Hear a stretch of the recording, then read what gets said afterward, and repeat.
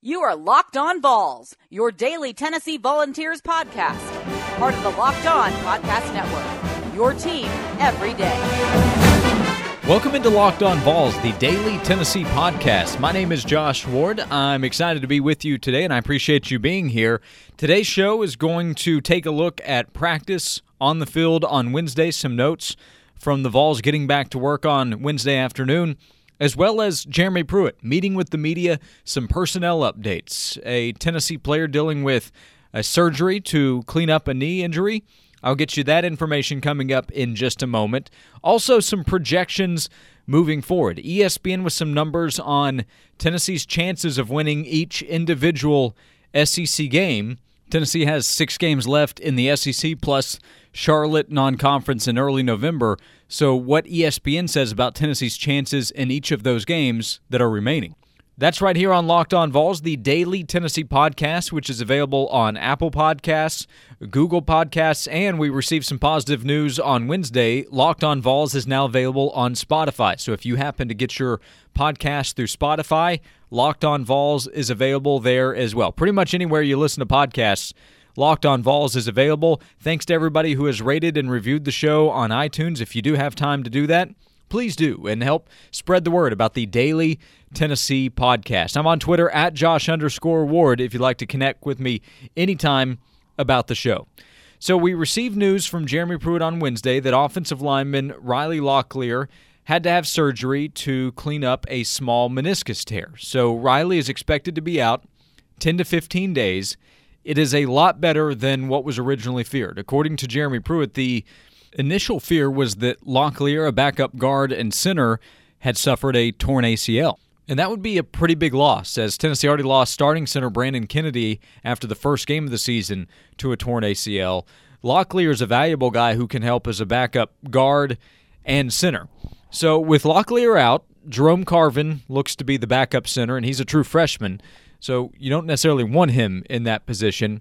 But that's the way it looks right now, with Chance Hall and Kayron Calbert being other options as backup guards behind Jameer Johnson on the left side and Jerome Carvin on the right side. And I still think it's a question, can Hall and maybe Calbert help Tennessee more moving forward? But according to Jeremy Pruitt, Riley Locklear is expected to miss at least 10 to 15 days after he had surgery to repair a small meniscus tear in his knee. And with or without Locklear, Tennessee is still spending a lot of time trying to improve the offensive line. It's been one of the biggest talking points around Tennessee's football team through the first 5 weeks of the season. I'd say it'll be a big talking point through the rest of the season. And there is not going to be immediate change to where all of a sudden we're talking about Tennessee's offensive line being one of the best in the SEC. I just don't think that's in play for Tennessee. I think there's a good chance next year that a freshman or two will have a chance to start on Tennessee's offensive line. So part of it is this coaching staff looks at what they have and says, we need to get better with better players. So that's a focus for Tennessee right now. But right now, Tennessee is trying to improve the offensive line with the personnel that it has. And Ryan Johnson, Tennessee's starting center, when he met with the media, he talked about something that Jeremy Pruitt has said, that Tennessee is focused on fixing itself, improving where it is as a football team. And he did say that he thinks that's happened each and every week over the last 5 weeks. But Ryan Johnson talking about Tennessee trying to improve itself. I think that's what we got to focus on, is go back to the simple details, the simple things, and I think that's what we're going to do this week. We're going to focus on the small stuff, focus on us, focus on our technique, the 6-inch steps, the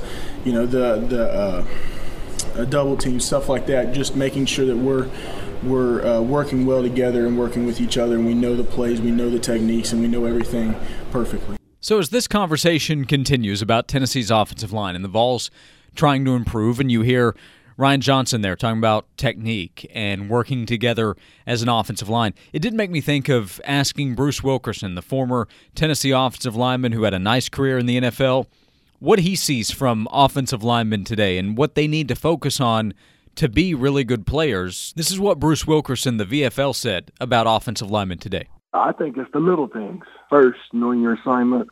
I think the geometry comes into play as far as knowing angles, and stuff to take to be able to block a guy that runs faster than you and is a lot more athletic than you are.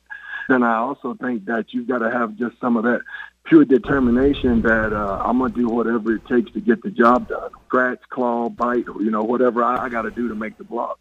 There's 5 guys working as one, and all 5 guys have to be in sequence for an offensive line to be good on every play. I think right now is football in general is pad level. I think everything's played at a higher pad level now, and we got to get back to getting down behind our pads and playing physical, hard-nosed football. Former Tennessee offensive lineman Bruce Wilkerson. As you continue listening to Locked On Vols, the daily Tennessee podcast, on the flip side, you have Tennessee's defensive line, which has a number of veterans. Kyle Phillips met with the media on Wednesday. Darrell Taylor he's an outside linebacker, rush end. He's a fourth-year junior. Shy Tuttle is playing a lot. He's a starter, very important player as a senior. Paul Bain's a senior. Alexis Johnson's a senior. A lot of veterans on that side. They are hoping to finish out this season on a strong note. I'm sure they want to leave behind a really good foundation. That's something that's been talked about a lot, Tennessee building for the long term. But the long term doesn't include Kyle or Shy Tuttle. Darrell Taylor only has a year left after this. It's about trying to get things going now. And Kyle Phillips believes they are kind of knocking on the door, that they are improving, that they are a better football team than they were more than a month ago, which could set Tennessee up for a better run through the next 7 weeks. He at least hopes that's the case, right? This is what Kyle Phillips said, talking about Tennessee's improvement, the work that Tennessee has put in, but also coming up short in these games so far against Power 5 teams, what it shows Tennessee about what it needs to do moving forward. In this league, it's very little difference. It's just the little things that really separate the great teams and, the other ones. So for us to know that, it kind of gives us a little motivation to keep on pushing, to keep on trying to see it in film like, wow, we're that close. And those little things really hurt us a lot. So I think that just gives us motivation to just do better each and every week. So Tennessee remains motivated. Kyle Phillips there, a senior defensive lineman, talking about the Vols trying to improve as they get ready for Auburn next week, the start of the final 7 games of Tennessee's 2018 season. Coming up here on Locked On Vols, Jeremy Pruitt talking about the guys who haven't played, why haven't they, and an update on some personnel moves on Tennessee's football team. Guys moving around on the practice field the last couple of days. Jeremy Pruitt explains why. That's coming up here on Locked On Vols, part of the Locked On Podcast Network. And Locked On NFL is becoming everyone's favorite daily national NFL podcast. We have another game tonight with the Patriots against the Colts. Mondays, it's the local experts on the biggest stories of the week. Tuesdays, former NFL quarterback Sage Rosenfels joins Matt Williamson. On Wednesday, it's Mike Renner of Pro Football Focus.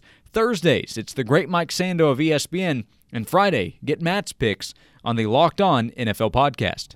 March Madness is right around the corner. If you want to win your office pool, you need to stay caught up with all the college basketball action with the Locked On College Basketball Podcast. Every Monday, Andy Patton and Isaac Shade recap the biggest stories in college basketball, keep you up to date on the NCAA tournament bubble, and get you ready for the upcoming week of games. From the Big East to the Mountain West and everywhere in between, Andy and Isaac have college hoops covered on the Locked On College Basketball Podcast. Available on YouTube and wherever you get podcasts. Part of the Locked On Podcast Network. Your team every day.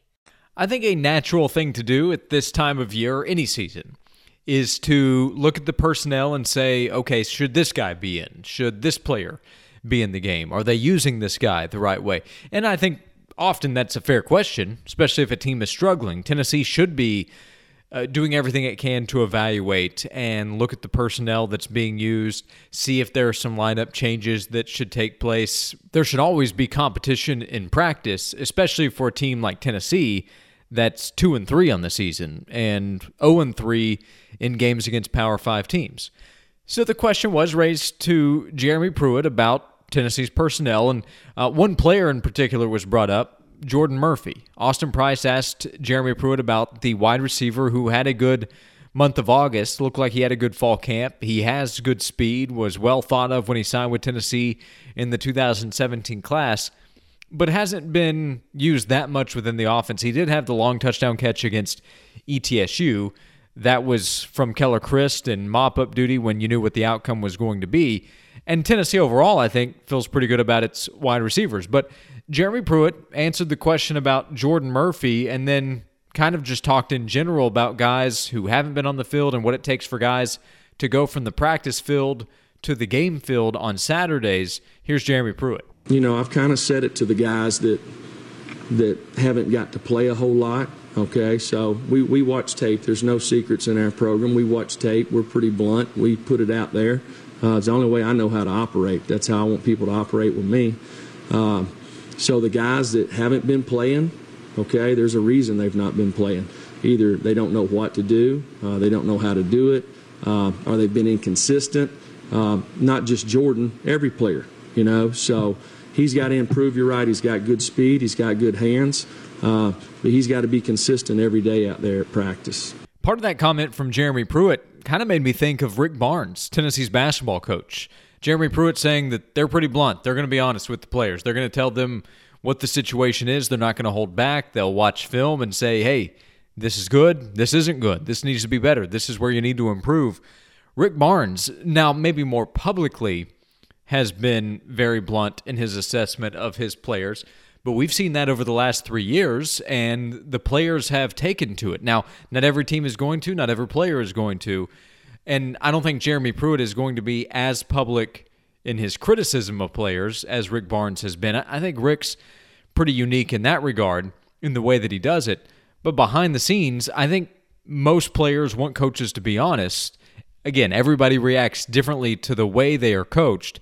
But Jeremy Pruitt saying, we're going to be honest with our players. We're going to tell them what they are doing right, what they are not doing right.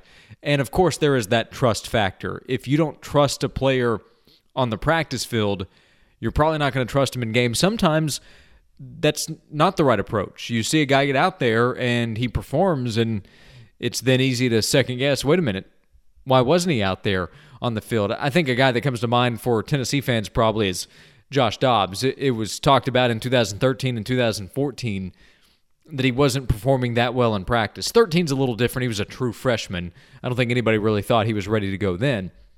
But the next year, when Justin Worley is back as the starter, Dobbs is planning to redshirt until he's needed again because of injury. He was actually behind Worley and Nathan Peterman, but he went out there in games and performed.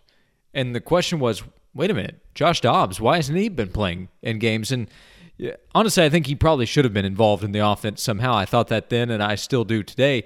But people who saw him in practice said, yeah, he wasn't as good in practice as he often showed in games. So the trust factor is going to have to be there with coaches. And right now, I think Tennessee's coaching staff still trying to learn a lot about the players that it has, while the players are also trying to learn and develop under the coaches. And as the season goes along, I will be curious to see, do more players get opportunities if coaches believe certain guys can go out there and make plays? I think that's something to pay attention to as well. Something that's been noticed over the last few weeks, I think, has been on the practice field, Jeremy Pruitt's involvement on the offensive side. Now, the media only sees a certain portion. We saw 2 periods of practice on Wednesday and I think a period or 2 on Tuesday. Not a lot, but we did see Jeremy Pruitt involved on the offensive side, and he's the head coach. He's going to be involved in all aspects. But earlier in August, I think earlier in the season, we would, again, while the media is watching, we would more often see Jeremy Pruitt working with defensive position groups. He's appeared more involved with the offensive side, and the offense needs a lot of work. The offense has issues I think everybody is aware of right now. Jeremy Pruitt was asked on Wednesday after practice at his press conference if he's gotten a feel for his involvement with the offensive side, game planning, everything that goes into getting ready on the offensive side of the football. Here's what Jeremy Pruitt said. Yeah, I think probably in planning. Lots of the opponents I've been familiar with, so I can give them some ideas. But on game day, the plan should already be in, about how you want to call the game, just like it is defensively. I mean, it's P and 10. They're in certain personnel. The ball's in a certain part of the field. You should have an idea. We're going to call, one of these 4 defenses, all right, or we're going to call one of these 4 offensive plays. It's second 7+, it's second -6, and so kind of along the way, the score might dictate some of that. Offensively, you probably got, 4 or 5 special plays that you like, all right, and you want to put them in there. There's somewhere it's kind of a field deal. It's got to be on the right hash. It's got to be in the right part of the field. I think that's probably the biggest thing that I've tried to do is help the guys a little bit in the organization. And I would say Jeremy Pruitt is going to continue to figure out ways to put his fingerprints on everything that Tennessee is doing. It's his football program. A couple weeks ago when he was asked who's the leader of Tennessee, he said, me. So, and that was more talking about leadership, but he is the leader of Tennessee's football program, no doubt. He's the head coach, and you're going to see Jeremy Pruitt's fingerprints not only on the defense, but on offense and everything, I think, that happens within the program. Still to come on the show, where Jeremy Pruitt falls in line with college football salaries around the country, Tennessee's chances against its 6 remaining SEC opponents. But before that, a few notes from practice on Wednesday. I went out to practice, and one of the first things I looked to see was what position was Jaquan Blakely playing, and what about Latrell Bumpus? On Tuesday, both players were on defense. Previously, both guys had been a part of the tight end position group. Well, on Wednesday, Latrell Bumpus was back at tight end. Jaquan Blakely was still working with the defensive linemen. One reason Bumpus might have been back at tight end is that Eli Wolf was not practicing with the team, at least while the media was watching on Wednesday. So Tennessee was a little bit shorter, a little bit thinner there at the tight end position. But Bumpus was back on offense at tight end. Jaquan Blakely staying on defense, it looks like, for now. Jeremy Pruitt explained why the moves have been made with Bumpus and Jaquan Blakely moving around this week. Well, it just, for one, Bumpus done it in the spring.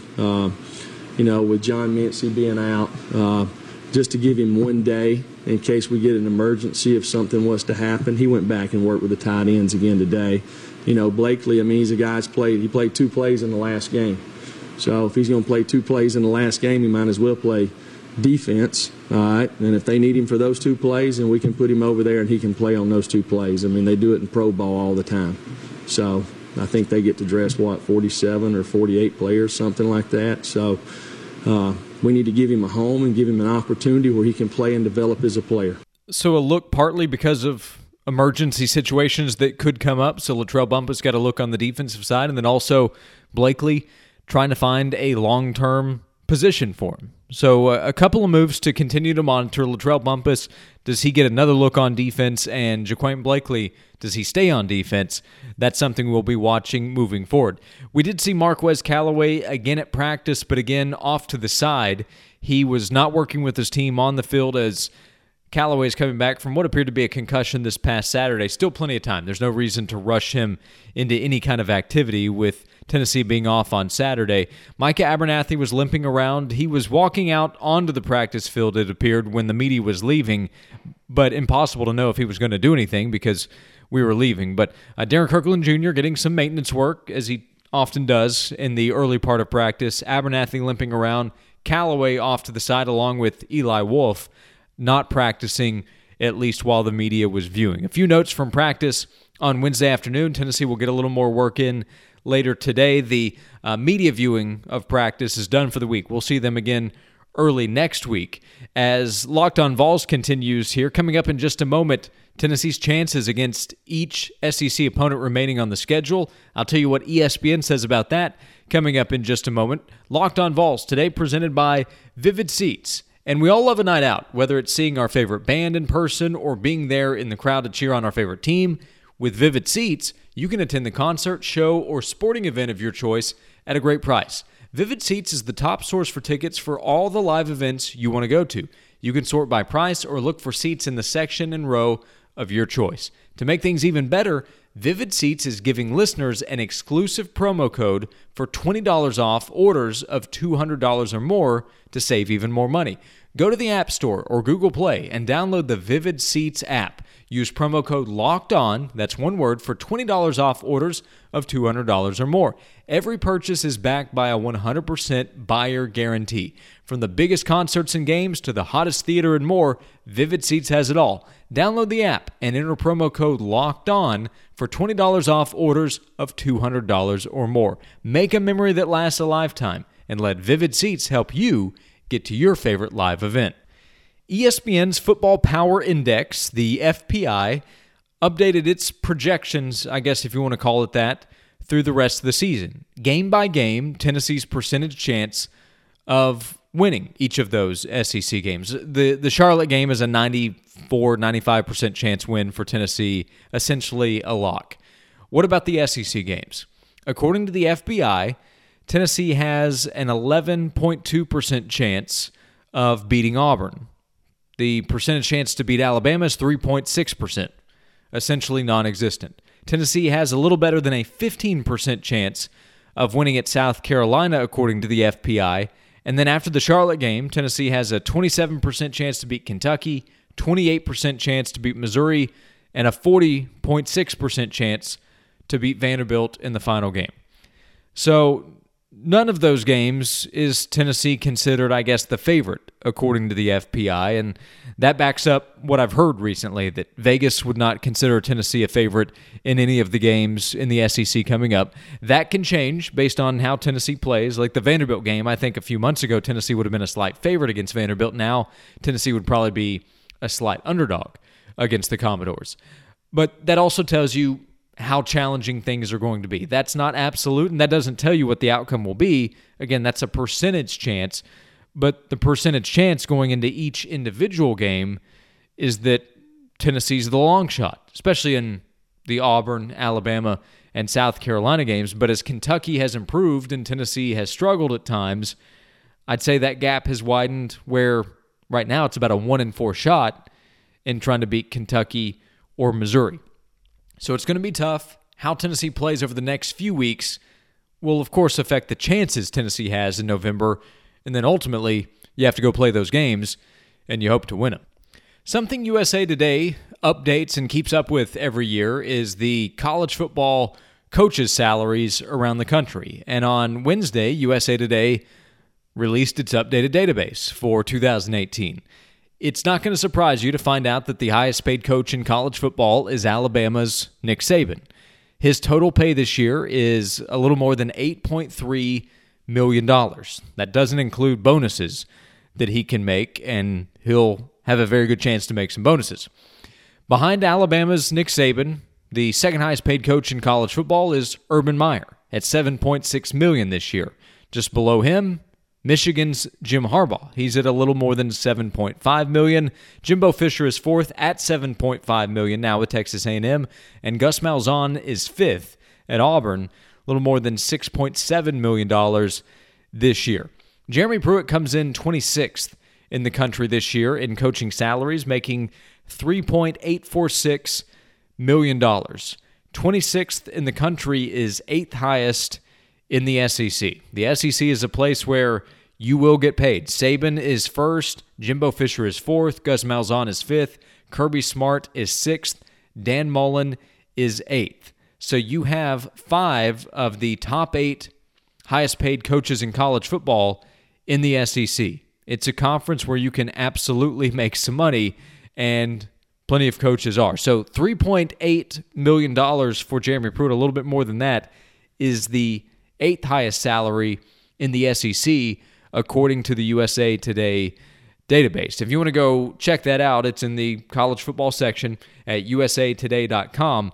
But very interesting. There are a few $5 million coaches who are still in a position where their schools are going to say, hey, we need you to do something here fairly soon. Now, they're also early in their tenures, but Tom Herman, year 2, is making $5.5 million. Scott Frost at Nebraska, still waiting for his first win. He's at $5 million per year. So is Willie Taggart, his first year at Florida State. Lovie Smith, things aren't going great at Illinois. He's making $5 million. And then Mike Gundy, who Tennessee pursued, remember, in the offseason, according to USA Today, he's at $5 million. I would say he's done quite well at Oklahoma State. But check that out, usatoday.com.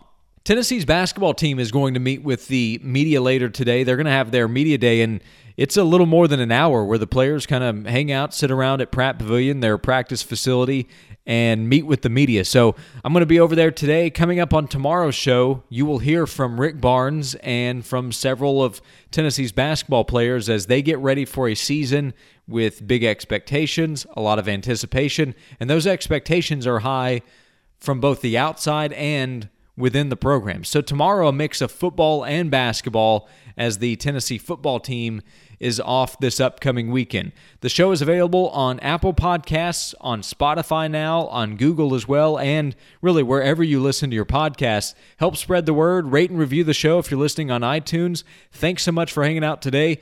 I'm on Twitter at Josh_Ward. Hit me up anytime on social media. Thanks again for hanging out, and I'll see you tomorrow.